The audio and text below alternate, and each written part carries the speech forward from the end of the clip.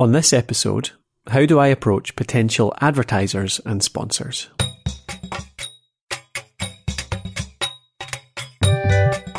Welcome to Season 7 of Podcraft, and this is the Frequently Asked Questions season.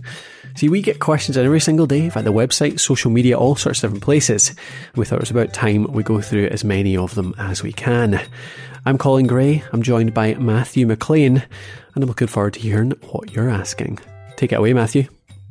So this is a question that came in from Graham. How do I approach potential advertisers or sponsors? So I suppose you've maybe started a podcast, you've been doing it a wee while, you're spending some money on it and you're getting decent downloads, and you start to think to yourself, could I maybe make some pocket money out of this? Could I cover my hosting costs? Could Indeed. I even afford to go out for a pint at the weekend on the back of my podcasting money? So what's really the first step for someone who's in that position then? Yeah, I think the first thing's finding the right people, isn't it? It's finding sponsors or advertisers that would actually be relevant to your show. I mean, how do you think you do that? Like, what's the first thing you think about when you think about who would actually pay some money to be on this show?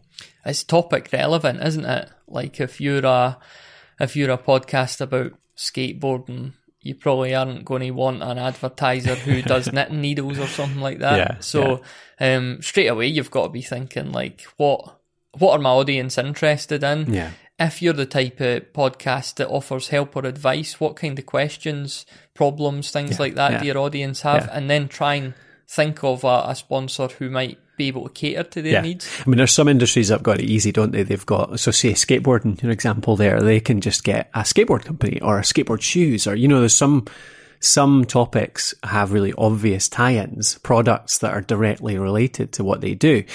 But other ones have to think sort of outside the box, don't they? Like, especially if you're a coach or something like that. Like actually, I think a good example of this is the Tim Ferriss show. So Tim Ferriss just does interviews with experts in their fields. So he talks to anyone and everyone around the world that's just world class in their field. So there's not really, there's no particular product directly related to that, is there? Like it could be anything really. But he thinks about his audience. He actually thinks about the people that listen to the show, thinks about the demographics of his listeners, thinks about, the questions they send him, the comments they send him, the shares that they send him for like things that they think he'd like, things that he likes, because he knows that he's quite honest and open on his show, and therefore his listeners will probably quite like him. So he advertises things like Wealthfront is one of his sponsors, isn't it? Because he's interested in investment, and a lot of his listeners are interested in investment. He's got other ones like he has stuff like MeUndies, doesn't he? Sometimes, which is basically a kind of almost a lifestyle design thing where you just try and get yourself better underwear, which makes your life better. So it's like, I don't know, it's finding. So if you've not got direct products related to it, I think it's just thinking really closely about who your audience are, and outside of your topic, what are the vast majority of them interested in. I suppose the last thing you want is to be talking about something that just bores them, isn't it? Like getting an advert for some random thing that actually it's just someone they want to skip past. Yeah, there's a lot of generics, maybe a hard word, but there's a lot of sponsors out there in some of the bigger podcasts that just cover everything. You've got, is it the Harry's Razors? Aye, and Audible Stamps.com. Yeah, Stamps. Audible traditionally have been very good at sponsoring podcasts, but to be honest, nowadays you're hard pushed to find a podcast listener without an Audible account. Yes. So the whole sign up to Audible thing is a bit moot now. So it's more trying to target down into your topic as well. What about the because you're not just wanting to fire off a hopeful email to somebody asking them to sponsor a podcast, and it's all a bit vague and on their terms. I'd imagine you're wanting to go to them with some, in a succinct manner, but a lot of details about your show, your audience. Straight away, if you're approaching somebody who's maybe not too familiar with podcasting, they're probably going to be thinking advertising in terms of TV, radio, newspapers, where the numbers are very, very big, but the engagement's actually really small. So you might be going to someone with your 200 listeners Now that's going to seem like a small number to them. So your job is to firstly explain how this is an engaged audience, isn't it? This is an audience who are deliberately tuning into every single word you're saying. Yeah, the conversions are much higher because of that, rather than the 40,000 listens a local radio station gets, but somebody jumping in a car for 2 minutes. And totally not targeted towards their product. So there's a bit of education that might need to be done there, isn't there? Yeah. And I think you mentioned this before, is the whole, like go in there with a bit of prep around the engagement so you can set up some testing. Like actually, before you start advertising, if you're thinking about advertising, you can set up a call to action at the end of your show, which is deliberately designed to test how engaged your audience is, can't you?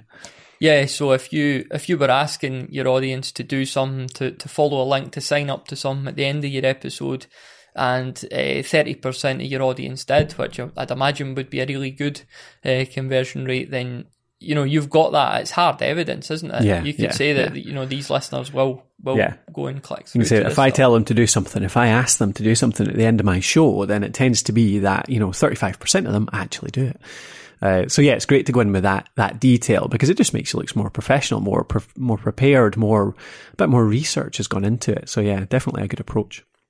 So what's the best way to actually reach out? I mean, is it just go on the company's website and send out a hopeful email? Do you try and find a human rather than or do you go old school and pick up the phone or try and arrange a meeting? Yeah, I think all them work. I mean, email is a good first start, I think, still. But try and not send it to their generic support @ or hello @ thecompany.com or whatever. I mean, this is where LinkedIn comes in, isn't it? You try and find the marketing manager or the sales manager or somebody who's involved in trying to promote the company, maybe a content marketer, maybe something like that. Somebody who has some kind of input into the marketing that goes on, the advertising that goes on. So quite often I'll just go on LinkedIn and I'll search for a company. You've already identified some companies that are relevant, going by what we said earlier.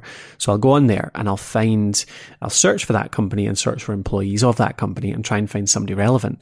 And then actually, it probably won't, you can send a message on LinkedIn, or you can actually just try some of the sort of slightly sneaky ways of finding their email, like having a tool like Reportive on Gmail. And if you just test out all the different variations, so say it's somebody called Craig Smith, and they work for Google, say. So you try c.smith@google.com, and then your little Reportive thing in Google, if it's the right one, it'll actually show up his profile because it'll link to all the accounts and stuff, and you can keep trying it. So you could try Craig at Google, C Smith at Google, Smith C at Google, all the different combinations until you find the right one. So there's ways to find people's email addresses quite easily. And usually, actually, if they're involved in marketing or sales, they'll have their contact details somewhere on the web anyway. But yeah, I always get a better response if I try and find somebody direct like that. But yeah, you mentioned phone. There's nothing wrong with actually phoning somebody too. Yeah. So if you're picking up the phone, I suppose you're wanting to be, again, you always want to be succinct, but you want to be going on there and not kind of 5 minutes have gone by and the person's thinking, so what's he actually asking? What's the point? Yeah. Do you know, events are great for this as well. When I was out at Podcast Movement this year even, I made a bunch of contacts that now I have these personal emails, personal phone numbers that I can phone up, and a couple of sponsorships and reviews and stuff like that have come out of that for us actually. So get along to events in your industry. It could show the folk that are spending money on marketing themselves. It demonstrates that they are putting a bit of budget into visibility, and you can talk to people, especially because the people on those stands at these events, these trade shows, that type of stuff, they're the ones that are probably going to have a sway in where the marketing spend goes as well. So events are a big one actually. It can be really worth, I know it costs a bit of money to get to them, but it can be really worth the investment. And that's the question for this week. Thanks again for listening. Thanks again for spending some time with us. I just want to say as well, during the course of this season, we're actually launching our new community, which is called Fan Fishing. It's all about creating new fans for your podcast, really engaging with people, figuring out all the questions around podcasting, helping you to create a more engaging podcast and get it out every single week. So if you want to check out what we're doing there over at that community, from support to courses to live sessions to university style teaching, then go over to podhost.me/fans and you'll see the community there. So I hope to see you there. Please do check it out.